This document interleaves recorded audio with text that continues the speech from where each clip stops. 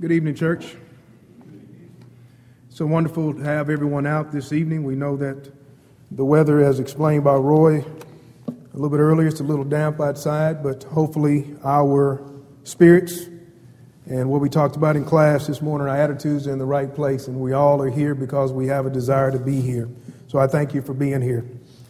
If we have any guests with us this evening, you're also very honored to have you as well. And we're thankful for your presence, and we hope that you can be with us each and every time the doors are open. I want to thank Lo for his song leading this evening, and I want to thank Brother Nicholson for that beautiful prayer.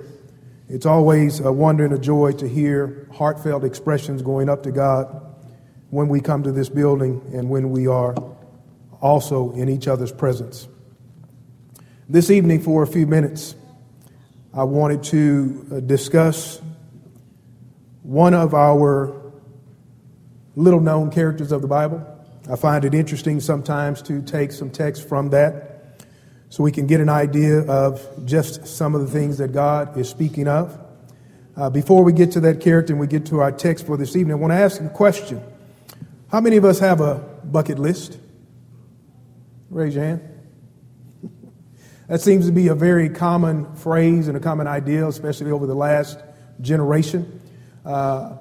If you don't know what a bucket list is, let me explain real quickly. It typically is the idea that most people have a set of ideas or certain things that they want to accomplish before they pass on.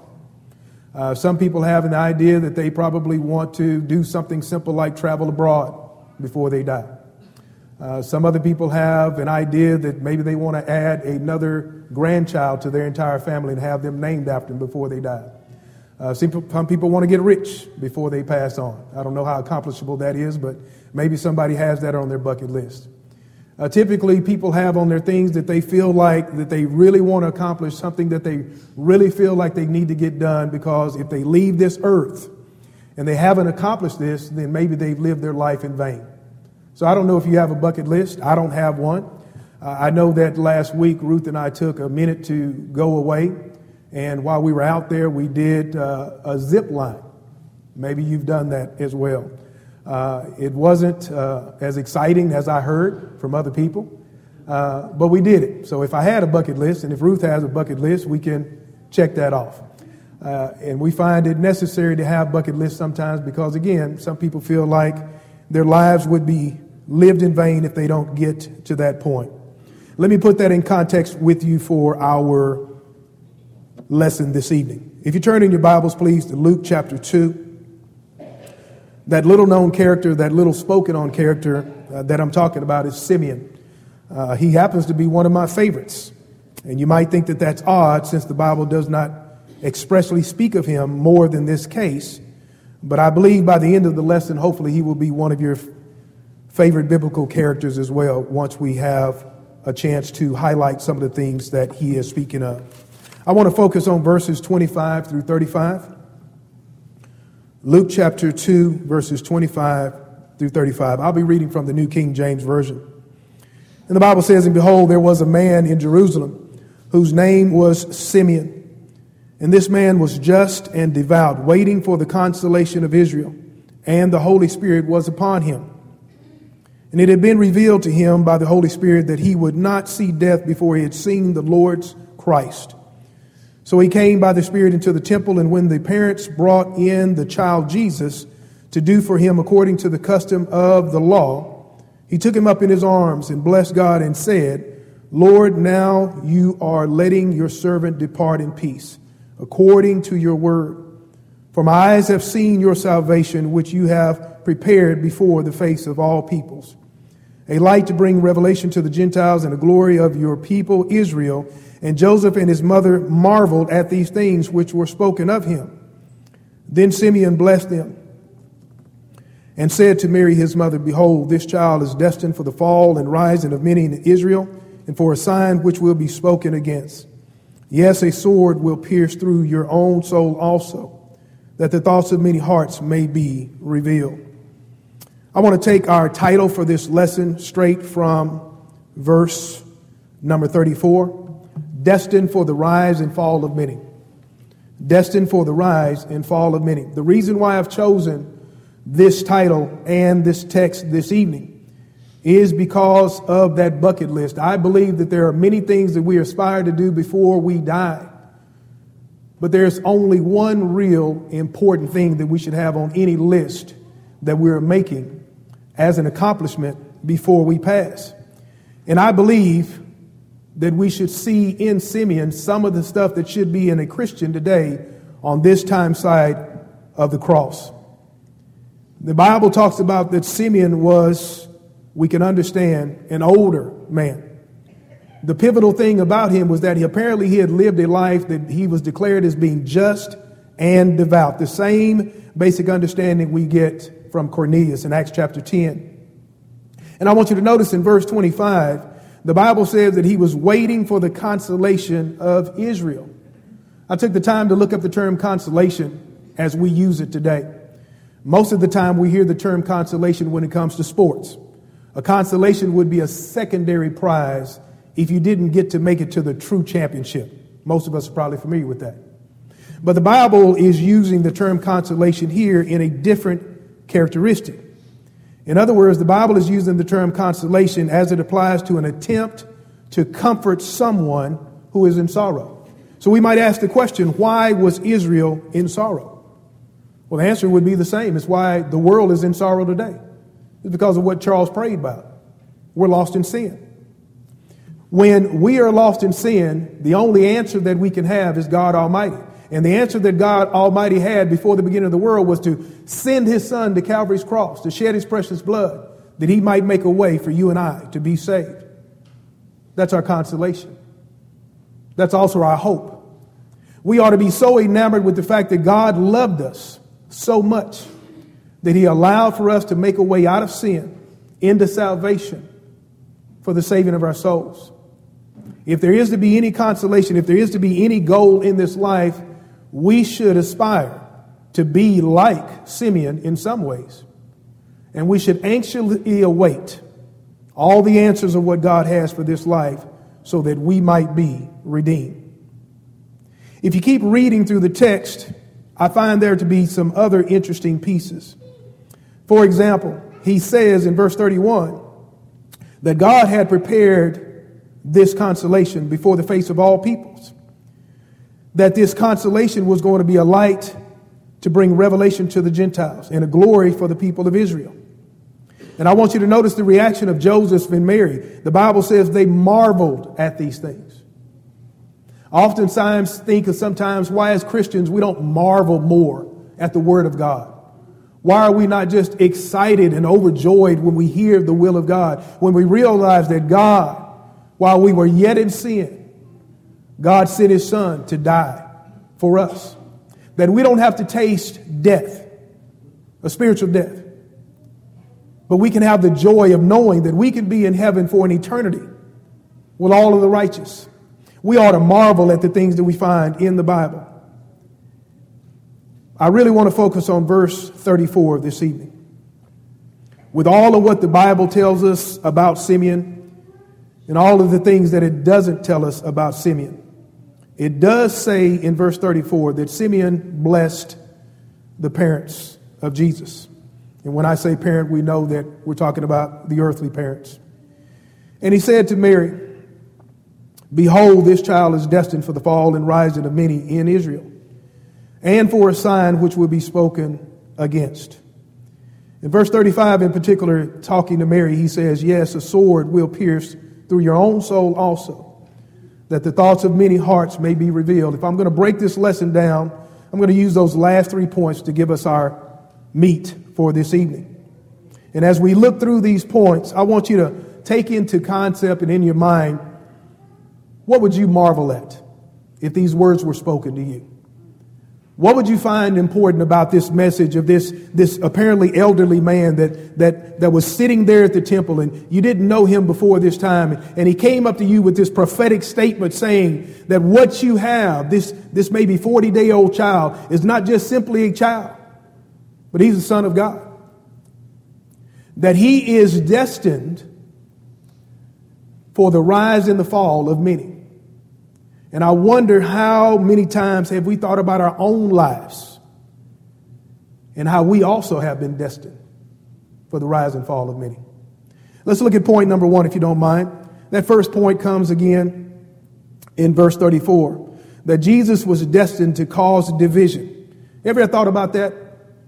That people don't always understand the full mission of Jesus the Christ. Yes, he came down. Yes, he hung on Calvary's cross. Yes, he bled his precious blood so that we might be redeemed from sin.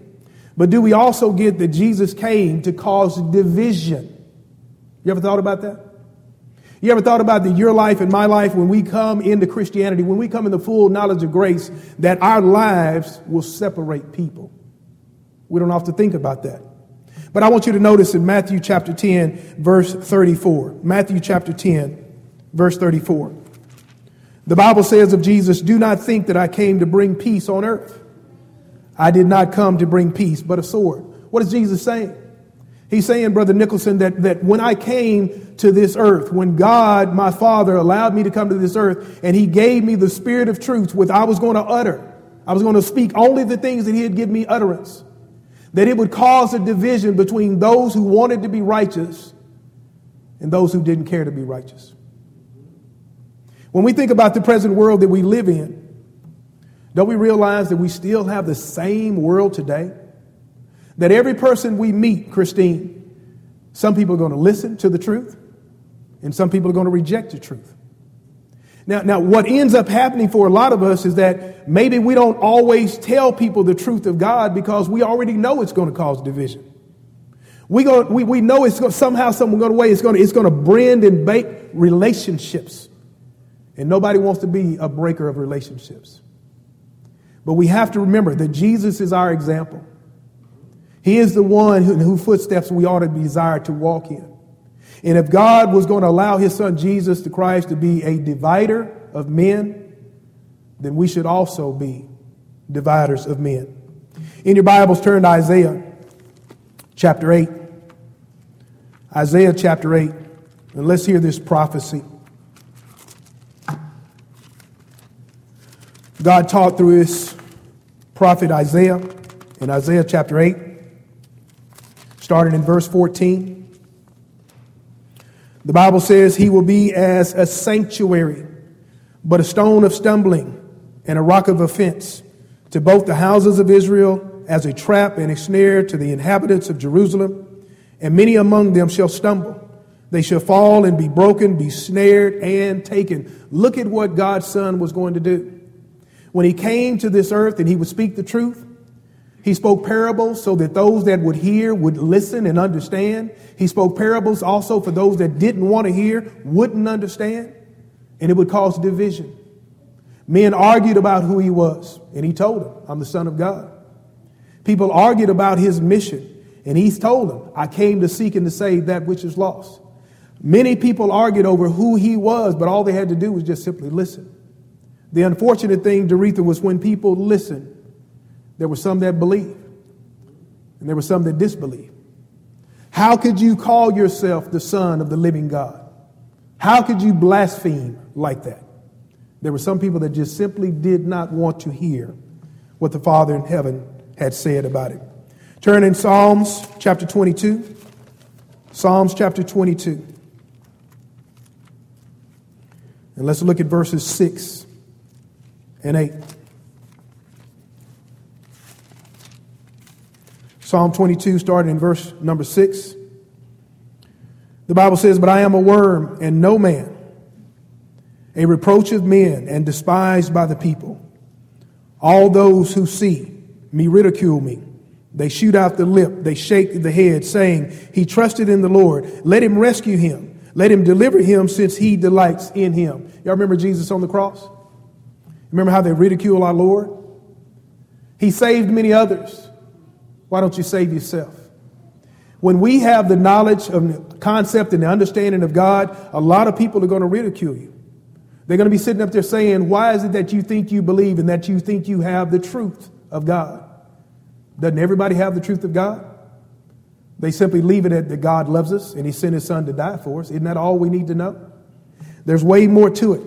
And I wish people would understand that God has a greater message, a fuller message that is able to save everyone's soul.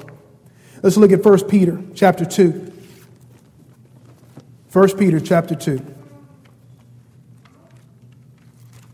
When God is going to send his son to make sure that he divides those that desire to follow him and those that will fight against it, Peter records in verse 7 of 1 Peter 2, therefore, to you who believe, he is precious. But to those who are disobedient, the stone which the builders rejected has become the chief cornerstone, and a stumbling block, a stone of stumbling and a rock of offense. They stumble, being disobedient to the word, to which they also were appointed. God's will is not hard to understand. God's desire for man to be saved is not hard to contemplate.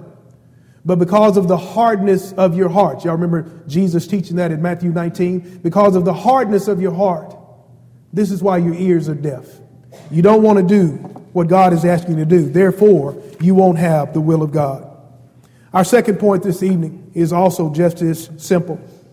Not only would Jesus come causing division among the people, but Jesus was also destined to change the lives of many. How many of us in this room this evening can say that I am definitely a different person because of Jesus? Would you be able to testify to that? And I'm not talking about it in a denominational way, but you would be able to open up the pages of Scripture and let anybody know that I've been redeemed and therefore I've changed. I'm not the same person I was 20 years ago. I can't be. I'm not even the same person I was 10 years ago. I can't afford to be. To be truthful about the matter is I shouldn't even be the same person I was 10 days ago. Because Jesus is the Lord of my life. And he demands that I grow in the grace and the knowledge of him, personified before men, so that God will receive the glory and the honor that he is due. The only way I can do that is to change my life and to be more like Jesus. Even though Jesus changed the lives of every person who's ever lived on the face of this planet, I believe there's one particular person that he truly, truly, truly influenced the greatest. Y'all remember Simeon talked to the two parents? There was Joseph and there was Mary. I believe the greatest impact that Jesus had in many of us earthly, and again, I can't prove this, I'm just saying this from my own standpoint, is his earthly mother, Mary. Can you imagine sitting there and here's this older gentleman sitting up there giving you a prophetic notion saying that your child is special. He's different. And can you imagine the mother of Jesus on this earth as he grew day after day, month after month, year after year, looking at that child and realizing there's something different about this child. I think God is beautiful in the way he treats us and deals with us. After we leave Luke chapter 2, we notice that there's about a 18-year period that we have no idea what's going on with Jesus. But we know that he grew in stature and favor with God and man, right? And during that time, Mary was there, Joseph was there, his brothers and sisters were there. According to Mark chapter 13, verse 40, they were all there present. And can you imagine Mary sitting up there wondering, what child is this? And what does God have in store for not only him, but for us? The Bible says in John chapter 19, verse 26 and 27, that as a mother, this would have been very impressing upon her as her child hung on that cross. The Bible says in verse 26, when Jesus therefore saw his mother and the disciple whom he loved standing by, he said to his mother, woman, behold your son. Then he said to the disciple, behold your mother. And from that hour, that disciple took her to his own home. Look at the love and the cherishing from a human side that Jesus did for his mother at the end of his earthly life. We don't know what all occurred before then, but we realize there was a bond between mother and son.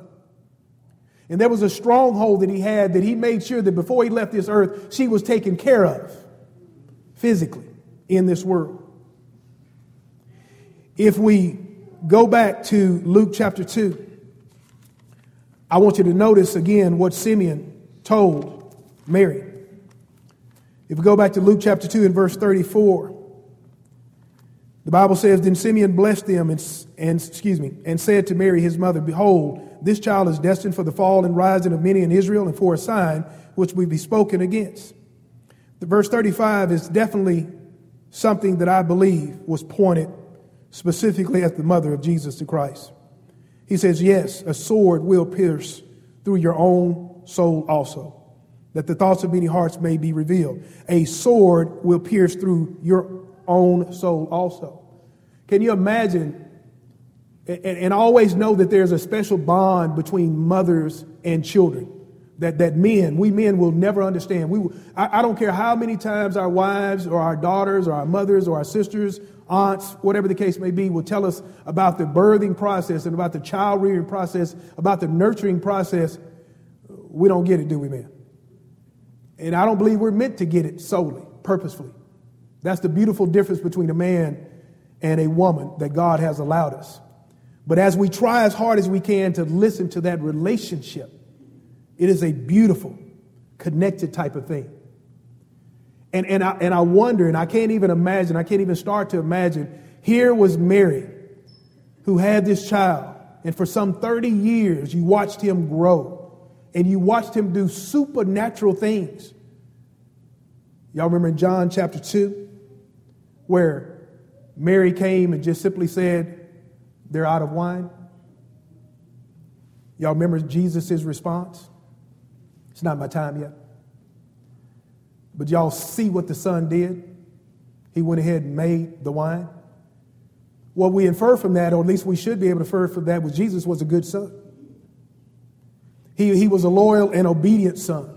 First and foremost to his Father which was in heaven, but also to this woman that we know as Mary, because she had asked him to do something without asking him to do something. Y'all know how mothers are. Sometimes they'll just sit there a bin and they'll point to the trash. We're supposed to read their minds and go take that trash out, right?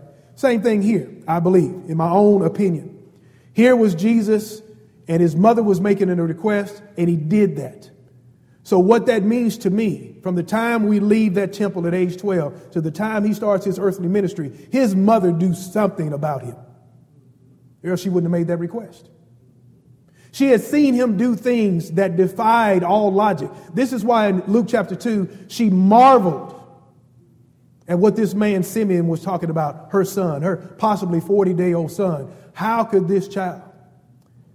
Well, if we back up in John chapter 1, we know that this was a special child.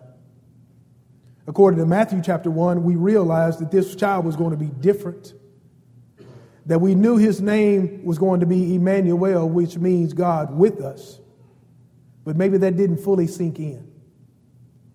But when these miracles began to go about, I believe the Bible is clear. Mary realized her son was very different. This leads us to Matthew chapter 28, verse 1, where Mary and the other Mary had ran to the tomb on the first day of the week, on the third day that Jesus had prophesied that he would be raised up. And we came to that empty grave. An angel was sitting there and saying, why do you look for the living among the dead? Can you imagine Mary's heart just being excited? And maybe she really still didn't fully get the information. We don't know. The Bible doesn't record it. That she didn't really get, my son is the Christ. But here's what we do know. According to Acts chapter 1, verse 14, before we get to that day of Pentecost, that Mary was among the disciples in that upper room. So we realize that she finally believed and trusted in God. Not only was he her son by physical birth, but he was also our Lord and our Savior, Jesus the Christ. Our last point here this evening, and I hope it's just as simple, that not only Jesus would be destined to cause division, Jesus would be destined to change the lives of many, especially his mother Mary, but Jesus was also destined to reveal the true nature of every man's heart. When Jesus came to this earth and he spoke the things that he heard from his Father to tell him to speak, it tore at the heart of men. And the reason it tore at the heart of men because he taught truth. And it made you look at yourself. And you had to figure out, am I where I need to be with God, or am I lacking somewhere? Y'all remember in John chapter 3 where Nicodemus came to Jesus by night? And Nicodemus revealed to him that only you could have come from God. Because only you are able to do the works of our Father which is in heaven. You are different. You must be the Christ. And if you are the Christ, then you have all truth. Nicodemus listened. And Jesus told him he must be born of the water and of the Spirit if he wanted to be saved, if he wanted to be a part of God's kingdom. Look at John chapter 8, and let's continue to look at the truth that Jesus spoke. Remember and keep in mind that many people who were challenged with the truth of God could not handle that Jesus spoke these words to them. Starting in John chapter 8, verse 42, the Bible says, Jesus said to them, if God were your Father, you would love me. For I proceeded forth and came from God, nor have I come of myself, but he sent me. Why do you not understand my speech? Watch what he says here. Because you are not able to listen to my word. Why can't you listen? Because you are of your father, the devil, and the desires of your father you want to do. He was a murderer from the beginning and does not stand in the truth, because there is no truth in him. When he speaks a lie, he speaks from his own resources, for he is a liar and the father of it. But because I tell the truth, you do not believe me. Which of you convicts me of sin?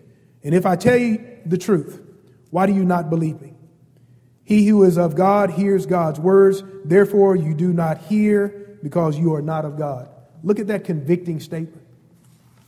When we stand before our friends and our co-workers and our neighbors and our brothers and sisters, our earthly families to any degree, and we have to look them in the eyes and say, you're not listening to God. That's a hard conversation. It causes division. It could be a wrecker of relationships. But the way we have to look at that is to realize that the only reason I'm saying this is because I want to reveal, just like Jesus did, what's in your heart. Because I want you to be saved. Jesus taught in John 14:6 that he is the way, the truth, and the life, that no man cometh to the Father but by him. That's still true today. It was true then, it's still true today. And it's always going to be true. And in John chapter 15, he speaks these words starting in verse 22. John 15. Starting in verse 22. The Bible says, if I had not come and spoken to them, they would have no sin. But now they have no excuse for their sin. He who hates me hates my Father also. If I had not done among them the works which no one else did, they would have no sin. But now they have seen and also hated both me and my Father. What did Jesus do? He brought us the truth. What did he do to you and I? It divided us. What is that division going to do? Well, one day, in the judgment, it's going to cause some to go to the left and some to go to the right.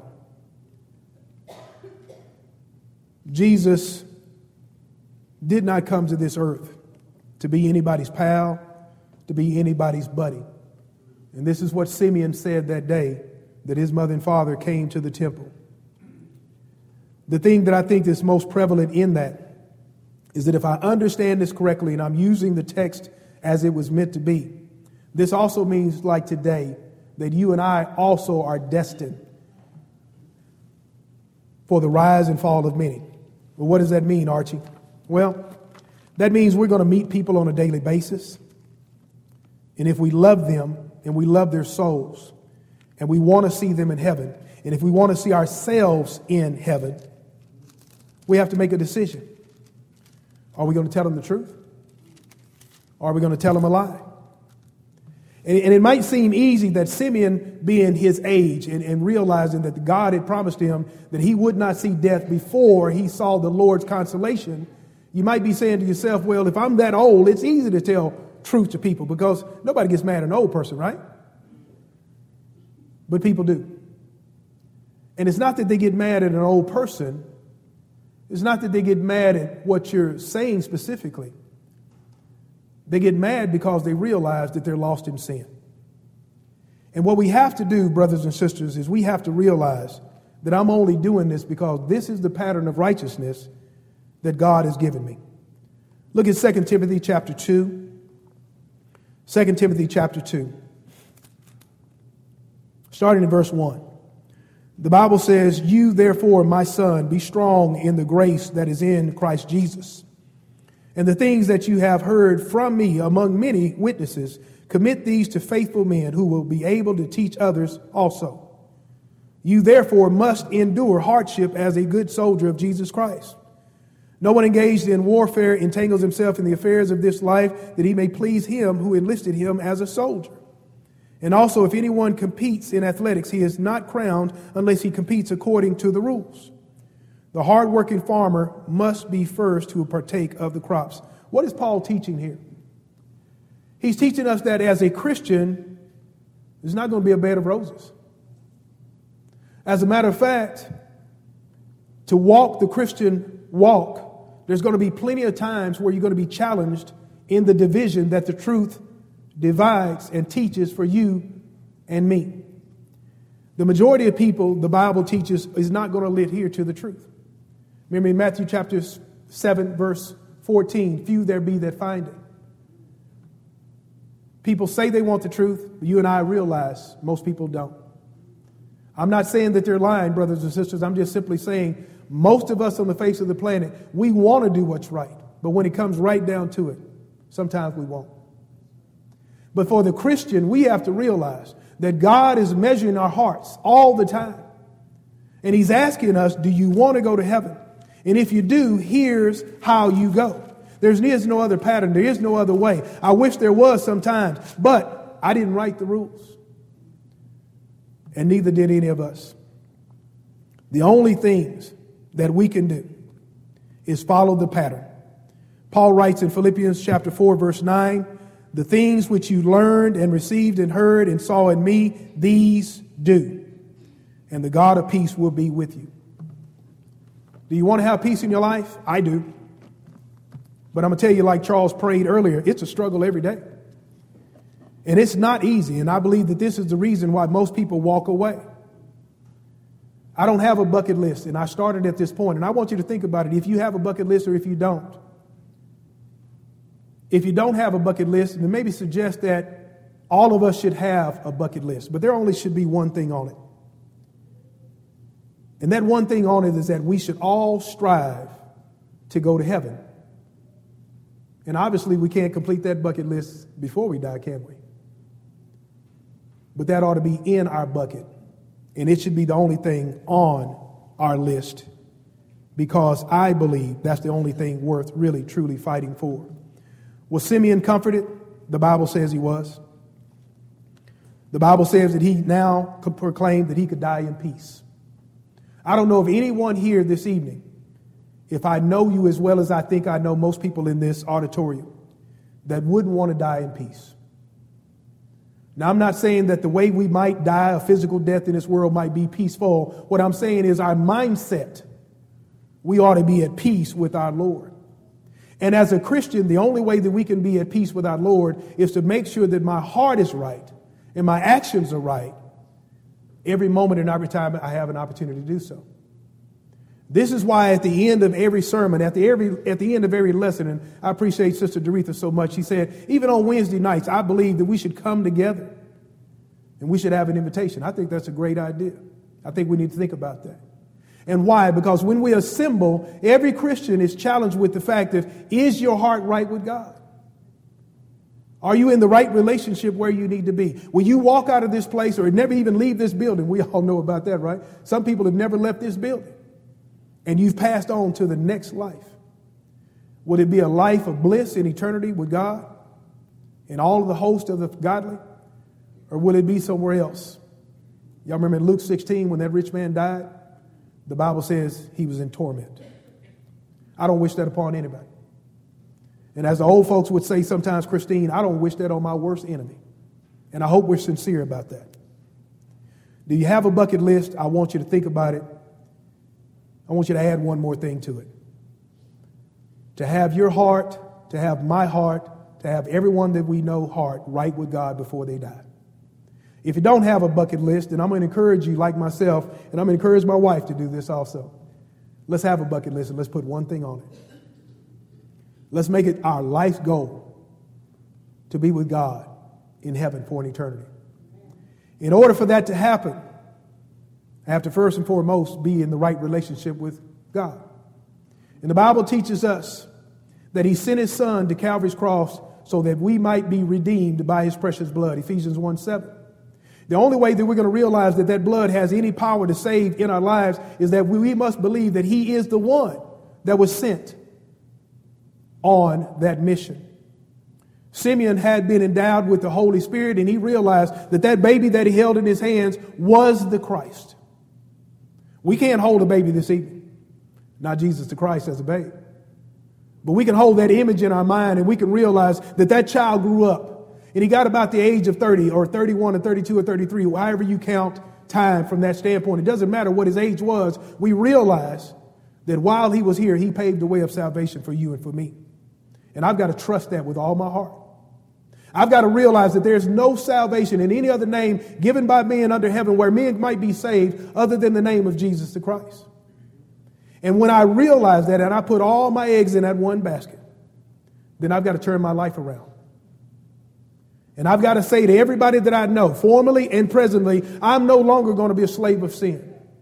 I'm going to be a slave of righteousness. I claim Jesus as Lord of my life. And then I go down to that watery grave of baptism where I give up my sinful self. I die to my sinful self so that I can be raised in newness of life, having a new life, a brand new change. One that now walks and talks and thinks and acts like Jesus. What a beautiful life. I think that's what Simeon saw.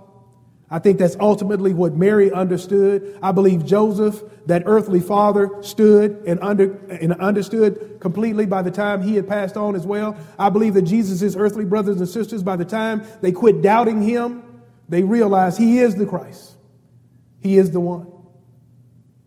And I believe there are still people today that want to go down in that grave of baptism and have their sins washed away, and they want to be added to the body of the saved. I really do. If that's your desire, you can do that this evening. If you're a Christian, you've already done that. But for some odd reason, life has gotten a little bit tough, and I know it can. It happens to me. And I believe it happens to everybody. When we're challenged in our flesh, and sometimes we say wrong things, we think wrong things, we do wrong things, we also have to make that relationship right with Jesus. I hope everybody here this evening, before we walk out of this room, that we're where we need to be. I would hate to lose any friend. I would hate to lose any brother or sister in Christ because we didn't take the time to think that God is serious about his business and that he once winked at sin, but now commands all men everywhere to repent. Whatever it is that is on your heart this evening, let's make it right tonight. And let's do that now as we stand and sing the invitation song.